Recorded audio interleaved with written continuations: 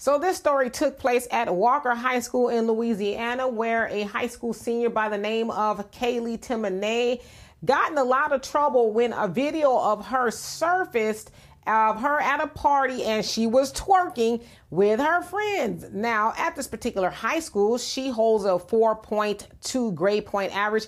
She was also the president of the student body. She also had a lot of scholarships that the school endorsed. But all of that has gone away because the school was like, we don't like your after school activity at all. And it said that she was brought into the principal's office and he leveled a whole bunch of Bible scriptures at her and everything.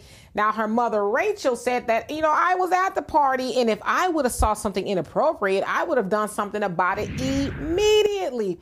So a lot of people are like, well, it's unfair.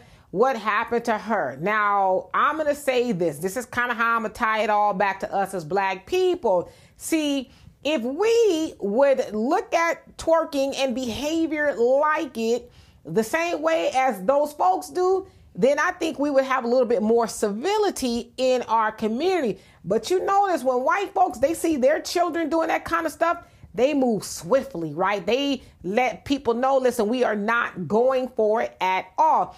Now, this reminds me of a time back in the 90s where the 2 Live crew was really out there doing their thing. And you guys know the 2 Live crew, they're pretty raunchy, right? Well, there was a white woman by the name of Tipper Gore who was the wife of Vice President Al Gore. Well, she got wind of the lyrics and she was just livid to the point where she wanted to have 2 Live Crew censored. And so 2 Live Crew, y'all know, went to the United States Supreme Court and they battled it out, did not want their music censored, and they won. But Tipper kind of won too because that's where the parental advisory sticker comes from. You'll see it on albums that have some pretty salacious stuff on there, what have you, to warn parents, hey, you might want to listen to this first before you allow your children to do it, right? And so this whole little twerking thing reminds me of that because it's all good, right?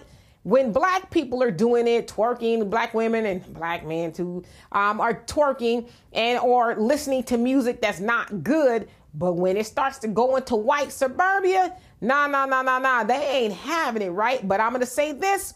Some people will say, oh, well, that's unfortunate the way they shamed that girl for twerking. Well, I think we need to bring shame back in our community too, just a little bit, right? Because if we would start doing that, then I think we would start seeing less of that and start seeing people act like they got some sense, especially when you got something to lose. You know what I mean? Because when you have something to lose, you think twice.